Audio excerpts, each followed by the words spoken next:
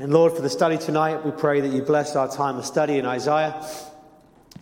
And Lord, that you would allow us to spend this time in your word in a productive way. That you might speak through your word, and that you might accomplish things through your word tonight, we pray. Amen. Okay, right, we're in Isaiah 36. Now, most of you, in your Bibles, as you look at your Bibles, you will see for the bulk of the book of Isaiah, it is typeset a certain way. It is typeset in a way that you might be familiar with from Psalms and Proverbs. It is typeset poetically. And when we come to chapter 36, it reverts to regular sort of, is typeset the word I want, formatting, the way it's looked. Because Isaiah, as well as being predominantly a book of prophecy, is predominantly a book of poetry. But now we're coming to a few chapters of prose as we end this first section of Isaiah, coming up to chapter 40. So we have here a historical interlude, as some people call it, where we're following all of this prophecy, the last bit of which is dealing with the temptation that Israel has to basically trust in Egypt rather than to trust in Yahweh. And that has led into the final chapters of coming up to chapter 35, talking about the eschatological outworkings of them trusting in God. And so here in chapter 36, we deal with the historical background to the whole issue of this trusting in Egypt. So if you wanted to go away, I did consider doing this today, but they are such long passages, and I feel that it might detract a little bit from Isaiah. But in 2 Kings 18, if you're writing it down, chapter 18, there we deal with Hezekiah's reign, who begins. And Hezekiah was the son of Ahaz, who we saw in chapter 7, but we'll come back to him in a moment. And his reign, and then specifically in the second half of chapter 18, the attack on Hezekiah by Sennacherib, who is the king of Assyria.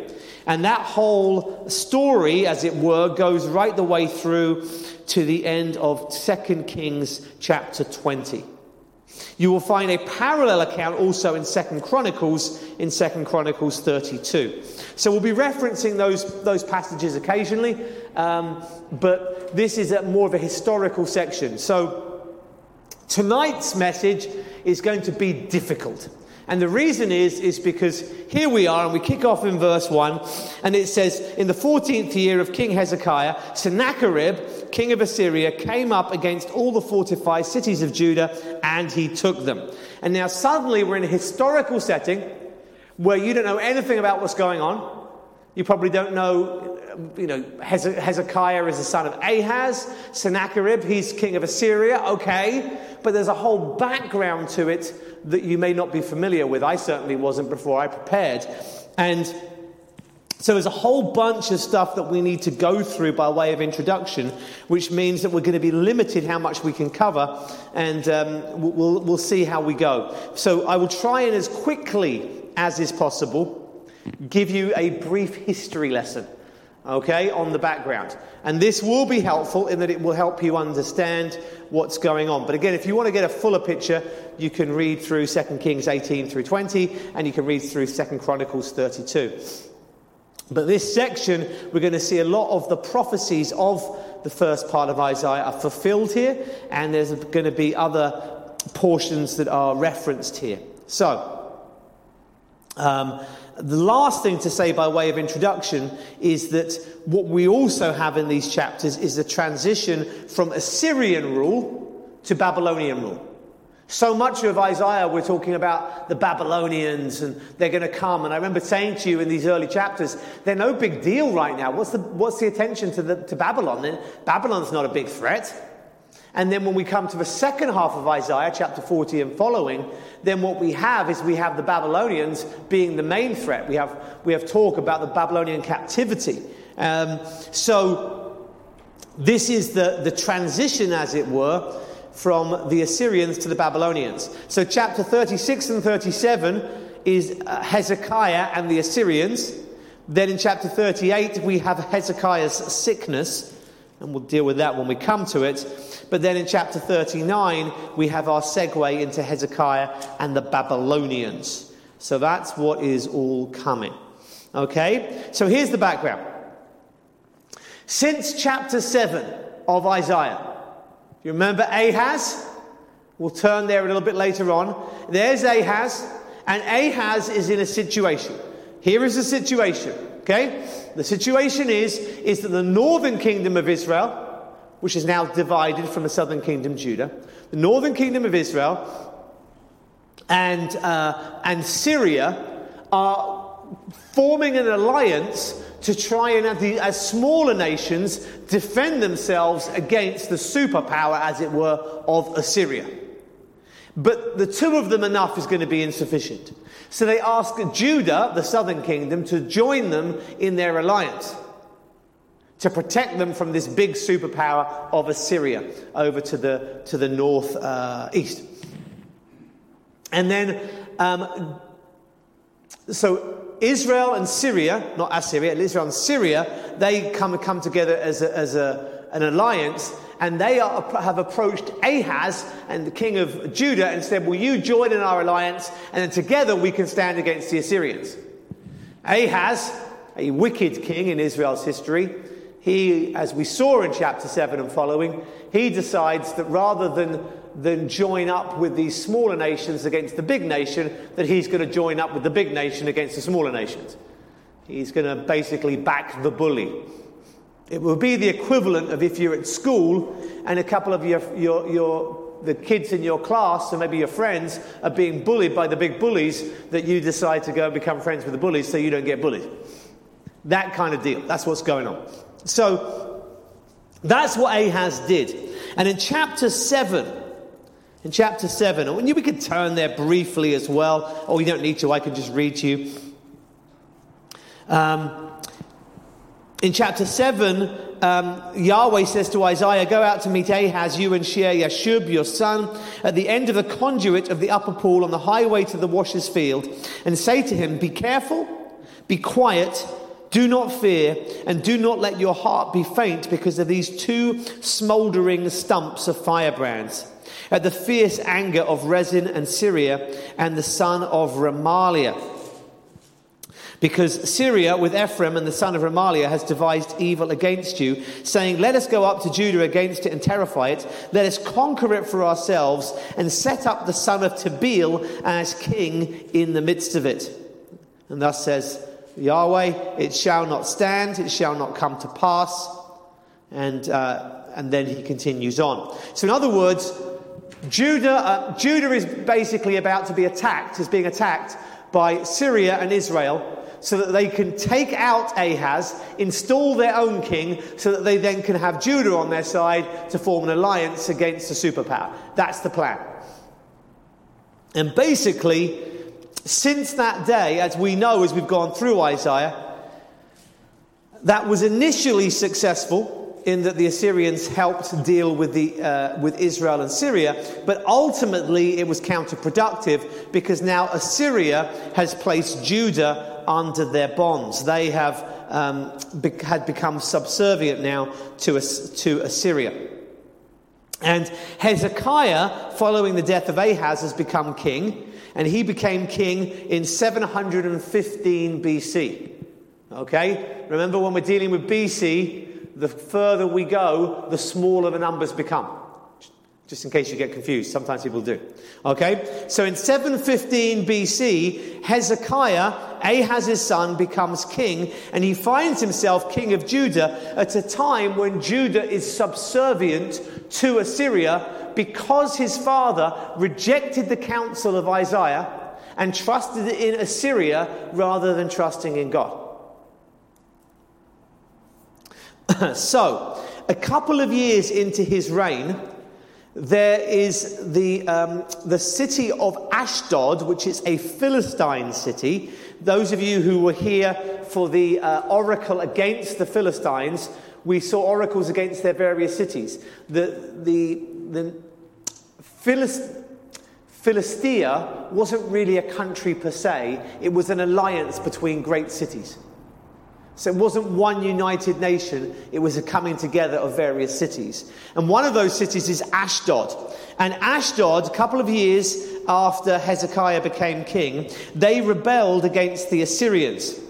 And the king of Assyria, who at that time was called Sargon II, Sargon comes down and he smashes that rebellion. Then another year later, Ashdod rebels again. There is a leader, Yamani, who comes up and he deposes the king that Sargon put in place.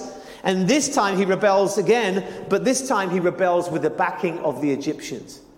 The Egyptian power is building down in the south. And now they're trying to gather Egyptian support because the Egyptians are obviously concerned about the superpower of Assyria as well. And so they now have Egyptian backing. But even with that Egyptian backing, Sargon comes back down again from Assyria and he starts to invade.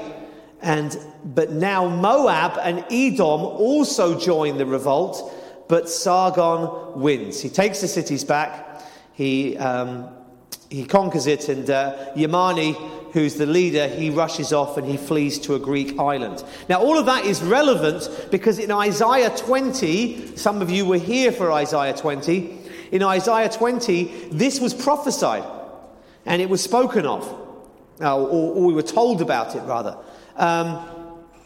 Isaiah 20 says, in the year that the commander-in-chief who was sent by Sargon, the king of Assyria, came to Ashdod and fought against it and captured it, at that time Yahweh spoke by Isaiah, son of Amos, saying, go and loose the sackcloth from your waist and take off your sandals from your feet. And he did so, walking naked and barefoot. If you recall Isaiah 20, Isaiah had to walk around naked. That may not mean literally naked. That may just mean essentially in his undies, in his underwear. But he had to walk around for 3 years as a sign against Egypt and against Cush. And so shall the king of Assyria lead away the Egyptian captives. And we're going to see the fulfillment of that in a moment. So basically, that happens, and and Isaiah 20 is fulfilled in that regard. Now, what happens now with Hezekiah? This is about 9 years later. Now, this is 703 BC. There is within within Judah, there is a pro-Egyptian group and a pro-Assyrian group. The pro-Egyptian group says we need to rise up against Assyria. You know, like Ashdod's tried it twice, but they weren't successful. They got the Egyptians to help them and they weren't successful. They have Moab and Edom to help them, they weren't successful. But if we come along as well, because of our crucial location, if we come as well, we can do this. And Sargon has now died, and so there is an opportunity. But equally, within Judah, there is a pro-Assyrian camp. There's a pro-Assyrian camp. And the pro-Assyrian camp says, basically, we don't want to be fighting. We don't want to be rebelling and getting people killed and going to battle. And Isaiah, if you remember going back to Isaiah 28, Isaiah was very much in the pro-Assyrian camp. And the reason is because Isaiah had warned Ahaz, if you don't trust in Yahweh and you trust in Assyria, that's going to be a problem. And the Assyrian yoke, them having to submit to Assyria, them being subservient to Assyria, though they're still a nation, they're under their authority, that happened as judgment against them. And they need to accept God's judgment and not resist it. So Isaiah, as we saw in chapter 28 and following, that Isaiah is opposed to any rebellion against Assyria because Assyria is God's servant. Assyria has been used by God to judge Judah. So when Sargon dies, this mighty Sargon who's quashed the rebellion twice already, Hezekiah decides that he is going to make a decision, and he makes the same awful mistake that his father made. And that's what we've seen a lot of going on in Isaiah 28, Isaiah 29, and Isaiah 30. Them trusting in Egypt. And that's exactly what Hezekiah did.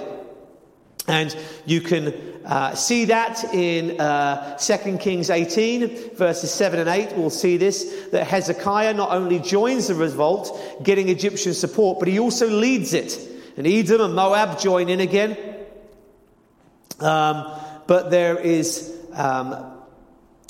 some refusal. In 2 Kings chapter 18 and verse 8, the Philistine city of Gaza refuses to join it. They've obviously been fed up of seeing the Assyrians come in and conquer Ashdod again and again. And so Hezekiah attacks Gaza, takes the city, and leaves Judeans to settle there. In other words, we're going to have an alliance, just like we planned, and you're not going to get in the way. Essentially, he's doing what Israel and Syria did against his father. You will join our alliance whether you like it or not.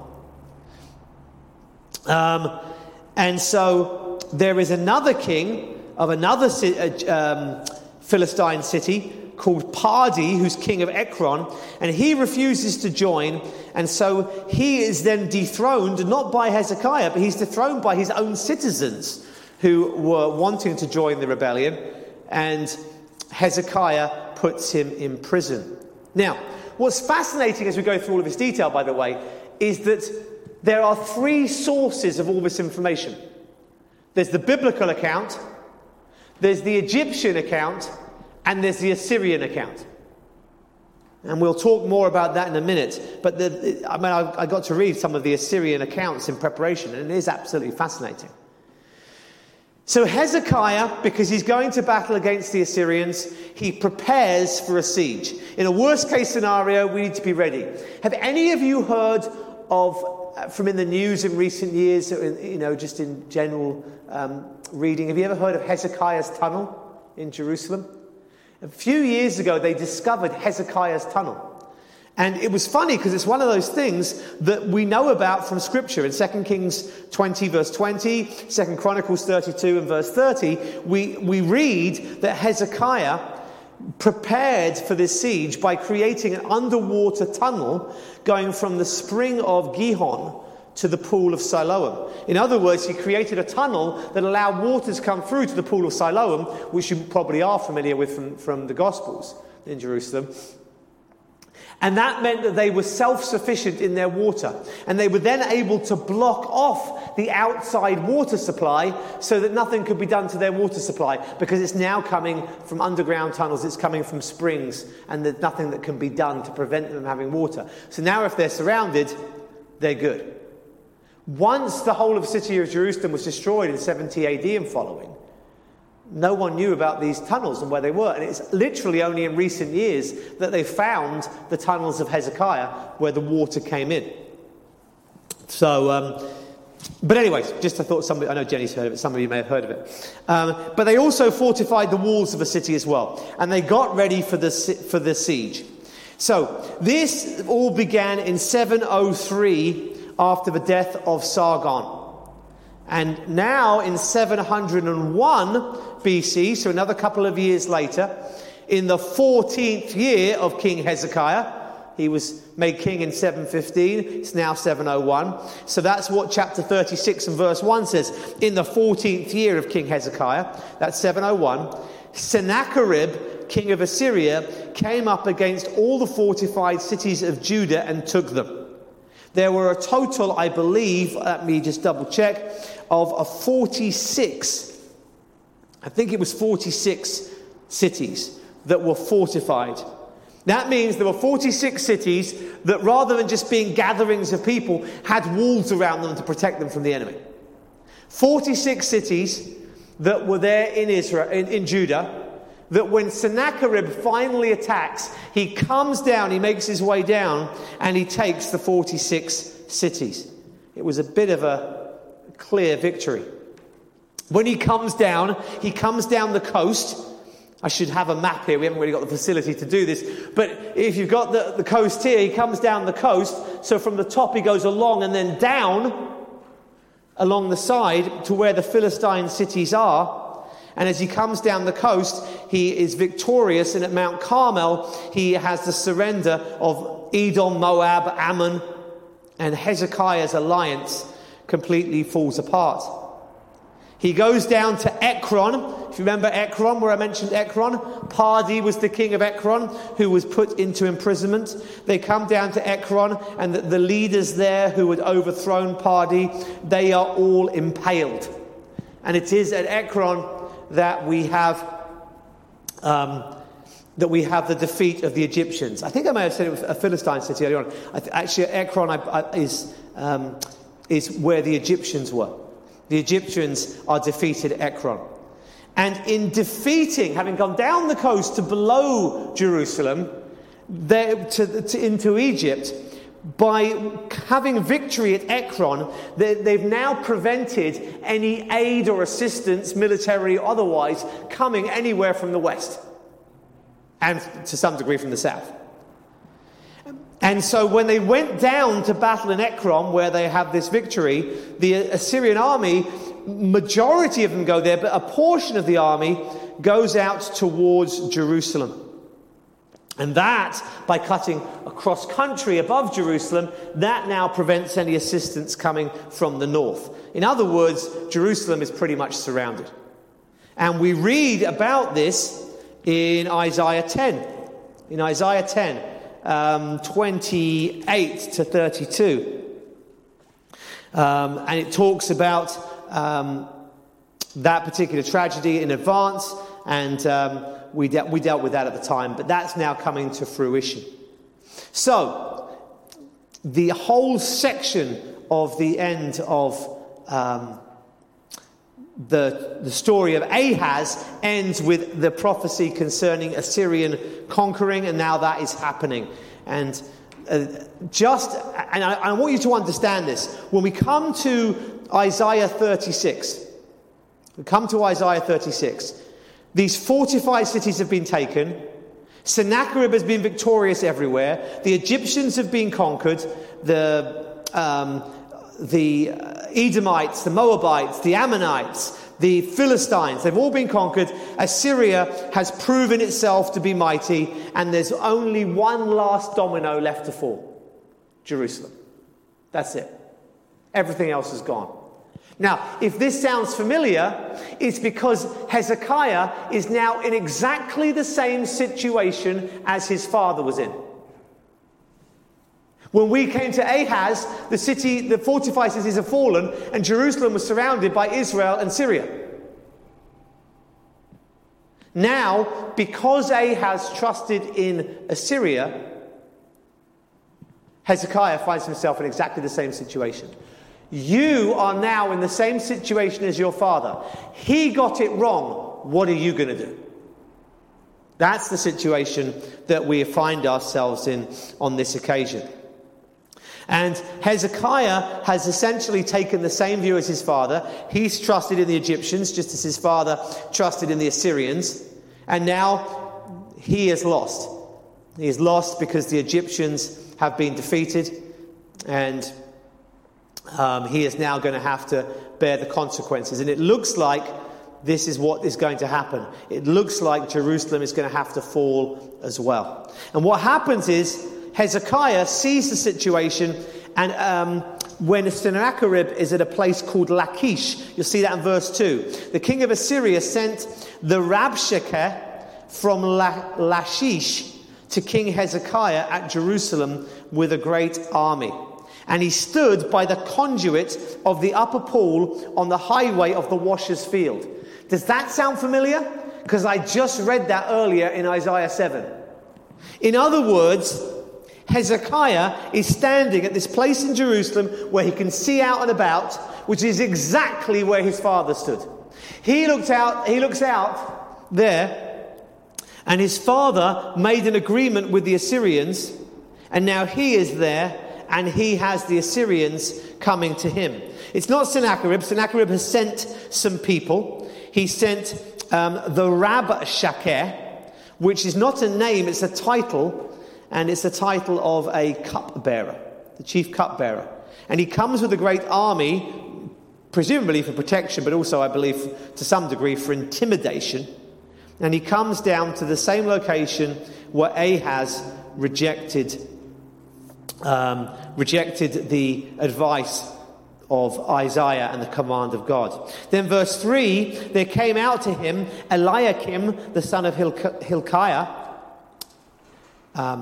who was over the household, and Shebna the secretary, and Joha the son of Asaph the recorder. And so essentially what you've got is you've got two delegations meeting. You've got the Sennacherib sent his delegation to Jerusalem, and you've got Hezekiah sending his delegation, the head of the household, and the scribe and the recorder to take notes, to meet. And they all meet together in verse 3. And what has happened here is that Hezekiah is essentially surrendering. So look at verse 4. The Rabshakeh said to them, "Say to Hezekiah, thus says the great king, the king of Assyria, on what do you rest this trust of yours? Do you think that mere words are strategy and power for war? In whom do you now trust that you have rebelled against me? Behold, you are trusting in Egypt, that broken reed of staff, which will pierce the hand of any man who leans on it. Such is Pharaoh, king of Egypt, to all who trust in him." So look at verses 4 through 6. The message from the king of Assyria, the great king. Notice Hezekiah is not called king. There's Pharaoh, he's king of Egypt. There's the great king, Sennacherib, but there's just Hezekiah. And they say to him, you thought you could trust in Egypt.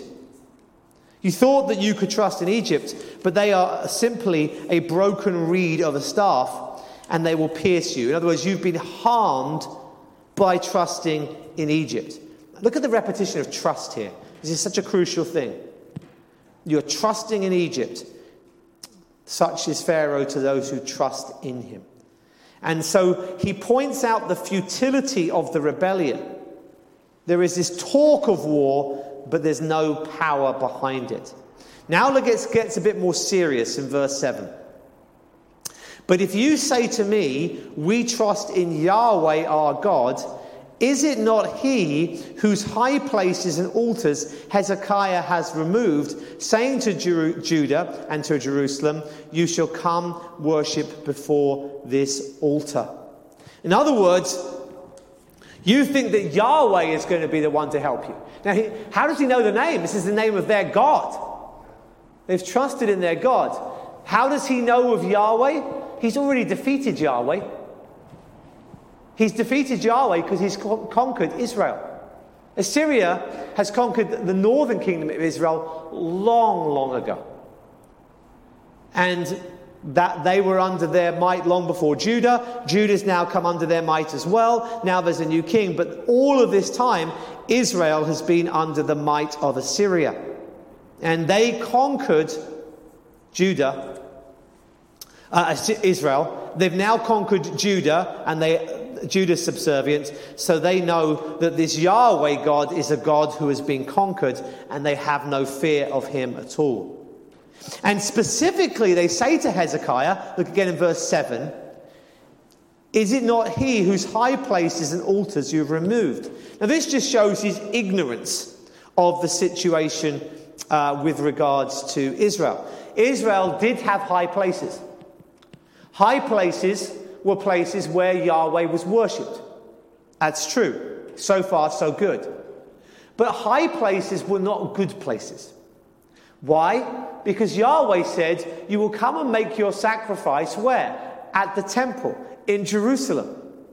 That's where you come and make your sacrifice. And that's a long way away. We don't want to go to the temple.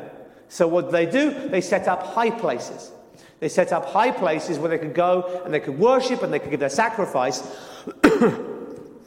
So they were basically worshipping the right God, but they were worshipping the wrong way. Kind of like a lot of the more extreme charismatic churches of our day, the Bethel and all of those kind of guys. And And maybe even you'd include some of the prosperity gospel people in that as well. For many of these people, they genuinely saved, these people, and they genuinely want to worship Jesus, but they're just doing it completely the wrong way. They're disobeying God in their very act of worship. So we see lots of parallels to that today. So Hezekiah taking down the high places is actually a good thing. But to Sennacherib, who doesn't understand Yahweh, it seems as if Hezekiah is rebelling against Yahweh because he's taking down places of worship. And so Hezekiah is offered a wager by Sennacherib. Come now, verse 8, make a wager with my master, the king of Assyria. I will give you 2,000 horses if you are able on your part to set riders on them. What he's basically saying here is this. I'll tell you what I'll do. I'll give you 2,000 free horses, and then you can use those horses to come to battle against us. Because I know you haven't got enough horses, but you know what? Oh yeah, you probably don't even have enough men to sit on the horses. In other words, we have such great military might that you cannot beat us. It would be the modern equivalent of saying, you don't have enough fighter planes? I'll give you fighter planes. You can have fighter planes. We feel completely safe because you don't have enough pilots. That's what's going on. And so that's the wager, a mocking wager that is made to Hezekiah. Verse 9, How then can you repulse a single captain among the least of my master's servants when you trust in Egypt for chariots and horsemen? In other words, not only are you inferior, but Egypt is inferior as well. Egypt's been crushed. You trusted in them. You have got nothing. And then verse 10 is where he crosses the line. In fact, really, he crossed the line after verse 6. Up to verse 6, you're weak, you're failed, you're nothing. He's absolutely right. He's essentially, up to verse 5, he's simply echoing what Isaiah has said. It's futile trying to take down Assyria. Isaiah said exactly the same thing in chapter 28, chapter 29. It's futile, absolutely pointless. Because God has put Assyria in that position over you. But verse 7, when he says Yahweh is no help, was a bad thing. And verse 10, he completely crossed the line. He says in verse 10, moreover, it is without Yahweh, is it without Yahweh that I have come up against this land to destroy it? In other words, he's saying, hey, you know who I am, right? I'm the guy that's just taken 46 fortified cities in your land. I've taken Israel, I've taken the Philistines, I've taken Edom, Moab, Ammon. I've taken Egypt. That's who I am right now.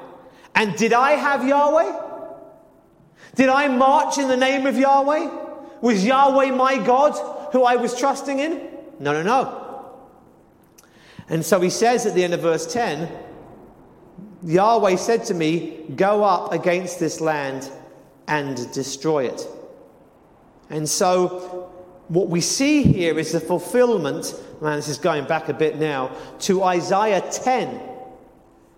Where in Isaiah 10, as the judgment comes, Assyria is judged. Israel is judged through Assyria, Isaiah 10 verses 5 and following, up to verse 11, and then verse 12 and following, Assyria goes beyond the authority that God has given. And coming against Jerusalem is really the extent of what they're allowed to do. Now, what we're not told here, and we're told in other historical documents or partly elsewhere in the Bible, 2 Kings, 2 Chronicles, partly in Egyptian and Assyrian texts. But what was offered at this point is this, that Hezekiah is told, you must release Pardee, king of Ekron, who, remember, he'd imprisoned. Yes, remember that? We know he'd imprisoned him because we're told in the Bible. We know that he released him because we're told that in the Assyrian annals. In the writings of the Assyrians, we're told that Pardee was released. So basically, Hezekiah does as he's told. And he's also told to pay heavy tribute. That we have in the Bible. 2 Kings 18, verses 13 through 16. He has to basically cough up. He has to pay a whole bunch of money to Sennacherib to have assurance of peace. But then Sennacherib breaks his word, and he demands the surrender of Jerusalem and the deportation of all the people from Jerusalem. This is where Sennacherib's crossed the line. He's crossed the line because God gave him permission to go to this land.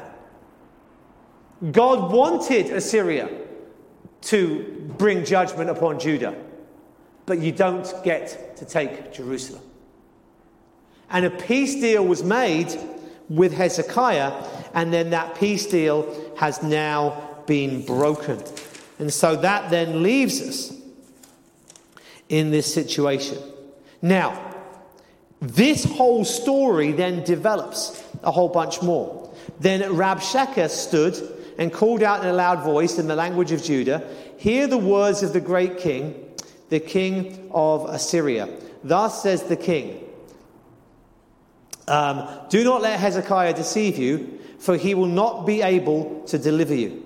Do not let Hezekiah make you trust in Yahweh by saying, the Lord will surely deliver us. This city will not be given into the hands of the king of Assyria. Do not listen to Hezekiah, for thus says the king of Assyria, make your peace with me, come out to me, then each one of you will eat of his own vine, and each one his own fig tree, and each one of you will drink the water from his own cistern, until I come and take you away to a land like your own land, a land of grain and wine, a land of bread and vineyards. Beware lest Hezekiah mislead you by saying, Yahweh will deliver us. Has any of the gods of the nations delivered his land out of the hand of the king of Assyria? Where are the gods of Hamath and Arpad? Where are the gods of Sepharvaim? Have they delivered Samaria out of my hand? Who among all the gods of these lands have delivered their lands out of my hand, that Yahweh should deliver Jerusalem out of my hand? What a message. And this is the Rabshakeh. Remember, he is the one who has come, the cupbearer, and he is making this announcement to them. Pardon me. And he's making... Oh, sorry. I read from verse 13. I skipped verses 11 and 12. Please pardon me. Sorry. I'm just going to jump back to verses 11 and 12. Then Eliakim, Shebna, and Joah said to the Rabshakeh, please speak to your servants in Aramaic, for we understand it. Do not speak to us in the language of Judah, within the hearing of the people who are on the wall. But Rabshakeh said, has my master sent me to speak these words to your master and to you, and not to the men sitting on the wall who are doomed with you to eat their own dung and drink their own urine? That's a very polite way of saying something which could be paraphrased a little bit more strongly. And I can probably assure you that when that was delivered, that would have been said a lot more graphically, a lot less smoothly, with less medically approved terminology, shall we say. And so what is happening here is this, that the Jewish delegation are basically saying, please speak to us in Aramaic. So in other words, here's the proposal that is being made. When you make this proposal, do it in Aramaic, because we, the educated ones, the ones of the royal house, we understand Aramaic. Now today we often think of Aramaic as being a language that is a Jewish language that the Jews spoke, that Jesus would speak in Aramaic, right? But that only comes about following the Babylonian captivity. That comes about because of the captivity. It comes about at the time of Daniel. So at this stage, the Jewish people, generally speaking, didn't understand Aramaic, but these ambassadors, as it were, did. And they're saying, we don't want you to speak in a language that the people who are not the officials can hear. In other words, they want the message to be delivered to them so that they can take it straight to the king without all the people in the city finding out what the message is. And it's then, and that's why I jumped ahead rather, in verse 13, that this ambassador, the cupbearer, the Rabshakeh, he stands out and calls out in a loud voice in the language of Judah. So he calls out in Hebrew specifically so the people can understand. It's not a case of we'll give the message to Hezekiah and he may or may not give it to his people. We will deliver the message to the people. And as I read to you, the message to the people is very, very strong. The message, broadly speaking, is this. There is a danger here that Hezekiah, a double-minded man if ever there was one, that Hezekiah, who's taken down the high places, Hezekiah, who does have a faith of some degree, who is not as bad as his father was, there is a danger that Hezekiah might say to these people, let's trust in Yahweh. Let's trust in Yahweh. Why? Because the city of Jerusalem is so precious to them. Sennacherib wants to take this city to prevent there being further rebellion. Sennacherib wants to overthrow the rulership. He wants to overthrow the house of David, just like they tried to do previously, or the nation of Israel, the nation of Syria tried to do previously in the time of his father. And the message that Isaiah gave to his father is, I will not let the house of David go down. Now Hezekiah is standing as we saw in verse 2, in the same location. He's in the same location with the same dilemma. Who are you going to trust in? And this time, the Assyrian ambassador, the great cupbearer, he shouts out to the whole of the people, if your king says trust in Yahweh, you are screwed. You're done for. It's over. Did any of these other nations' gods, did any of them help them when Assyria came through? Why do you think your God's going to be any different? Don't trust in Yahweh. That is the clear message. Trust in us. And we will give you what you want. Do you not hear echoes of this when you see Jesus being tempted in the wilderness and Satan saying, just bow down and worship me, all of this will be yours? Are the things that are being promised to the people of Judah here, are they not the things that God has ultimately promised to them? A land of prosperity, a land of grain and wine and bread and vineyards, each one having his own vine, his own fig tree, each drinking from his own water, his own cistern. Is this not the kind of thing that we've been reading about in the book of Isaiah that was prophesied that they would receive? And now they're being offered the very thing that they know God wants them to have. They know God wants them to have this because God's told them this. All they've got to do is bow down. All they've got to do is, rather than putting their trust in Yahweh, put their trust in the Assyrians. And because they're going to get what God promised, they can play the game that really they're still Yahweh's people. Do you see what's going on here? This is exactly the same thing that happens with Christians time and time and time and time again. Hey, compromise your faith, but here's the excuse for doing it, and it's all pragmatically good. Do you know how many Christians, young Christians especially, have had their faith completely shipwrecked because they've wanted to be yoked unequally to an unbeliever, and they've gone ahead and done it, and they've justified it in the sense of, well, they'll come to church with me. They'll do this and that. There's this and that. There are always excuses that they'll try and justify it. But ultimately, they're not trusting God to provide someone that is not a sinful decision. And this happened in the time of Isaiah. It happened with Ahaz. It happened with Hezekiah. It happens throughout Israel's history. And it happens right into the church era. That people who are people of Yahweh place their trust in something else, and they justify it pragmatically while still claiming that they are the people of Yahweh. Happens constantly. And I will say this absolutely categorically. In this time of COVID, preaching here now in January 2021, just for the record, we've seen this just again and again and again. Christians not trusting in Yahweh, fearing death, fearing government, fearing various things, but not fearing God, saying, this is what you should be doing in church, this is how it should be, this is what you should be, this is how it should be ongoing, this is what church is, this is what you do in church, this is what you should be seeing in church, this is why you do church, and all of this has been brushed aside or adapted or adjusted, and it's all been justified through pragmatic reasons. And it's a scary time. And I think that we need to very carefully look at this section, because I think, and I've said this so many times over the years, you know, it's so easy to look at Scripture and for us to be the heroes. We look at this, and who are we in this story?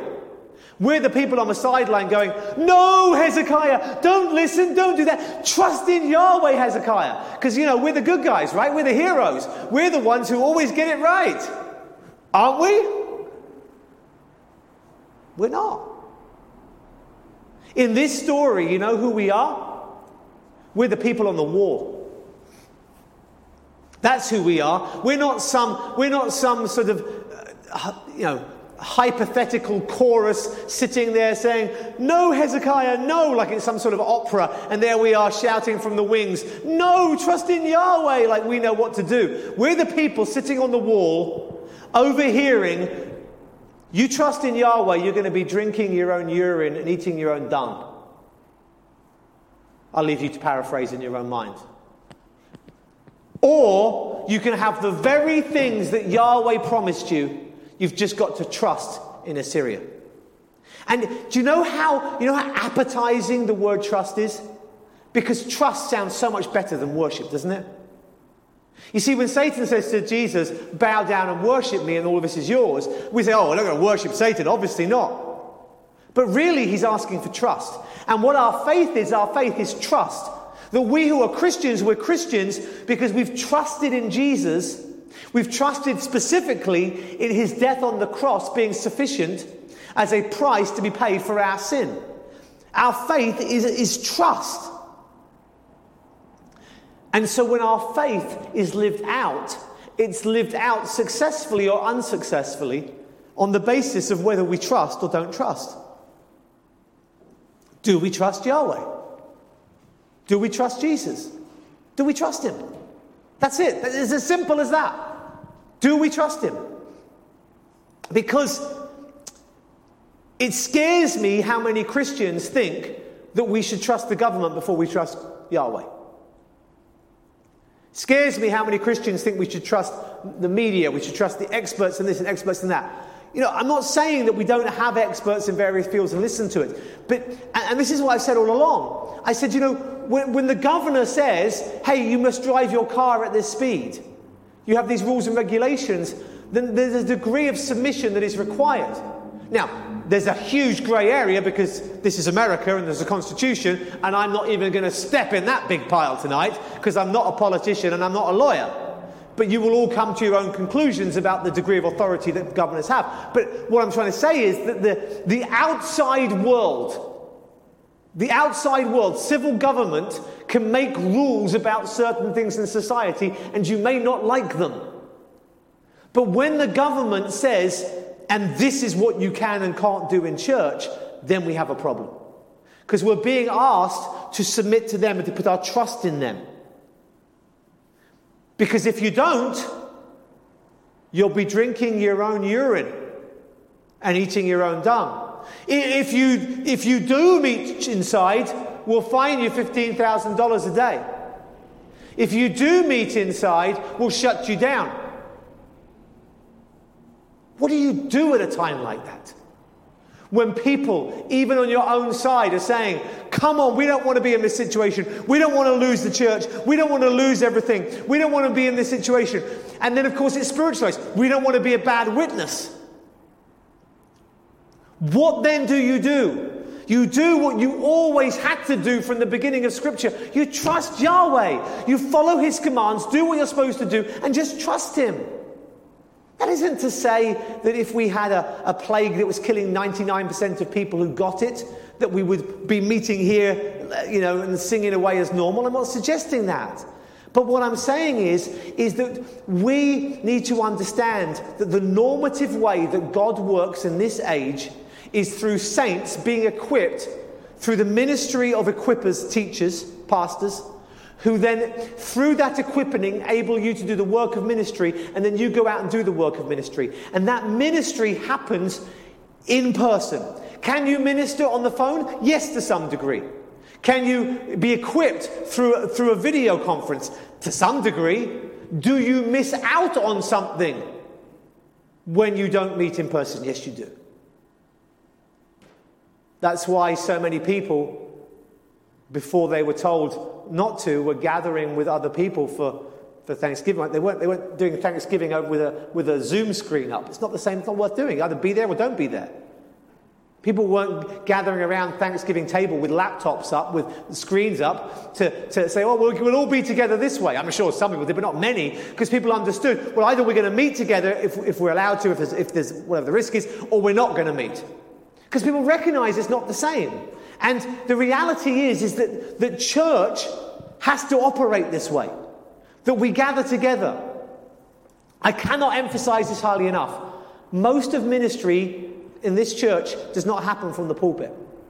Most of ministry happens in this church talking before and afterwards, praying for one another, meeting up outside of church, being accountable to one another, praying to one another, coming to other meetings. This is ministry. Ministry happens, and if you're not meeting with people, if you're not gathering together, then ministry doesn't happen. And that's why the warning is in the book of Hebrews to not forsake the meeting together. And so, when God has a normative way of church functioning, for us to say, well, we mustn't do that because we've been told not to or else we're going to be in trouble, how much different is that from someone saying not to trust in Yahweh? Not to trust in Yahweh. Does trusting in Yahweh mean that the cities won't fall? No, 46 of them have fallen already. Does trusting in Yahweh mean that you won't get COVID? Does trusting in Yahweh mean that you won't die, that someone in your family won't die? Not necessarily. They might. But we passionately believe that church is essential regardless. And so if you have vulnerable people, protect them.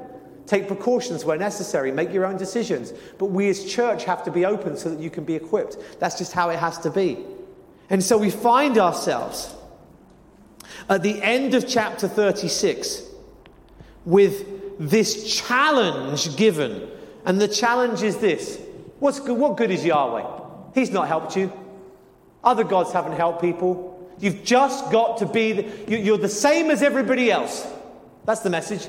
You're the same as everybody else, and you're going to fall, and you're going to be punished the same as everybody else. So you might as well get in line. And when you read this text, you, the pretend hero on the sidelines, what do you say to that? You say, no, we're not the same as everybody else. We trust in Yahweh. We obey Him, regardless of the consequences. How many Christians are really living that life today in 2021?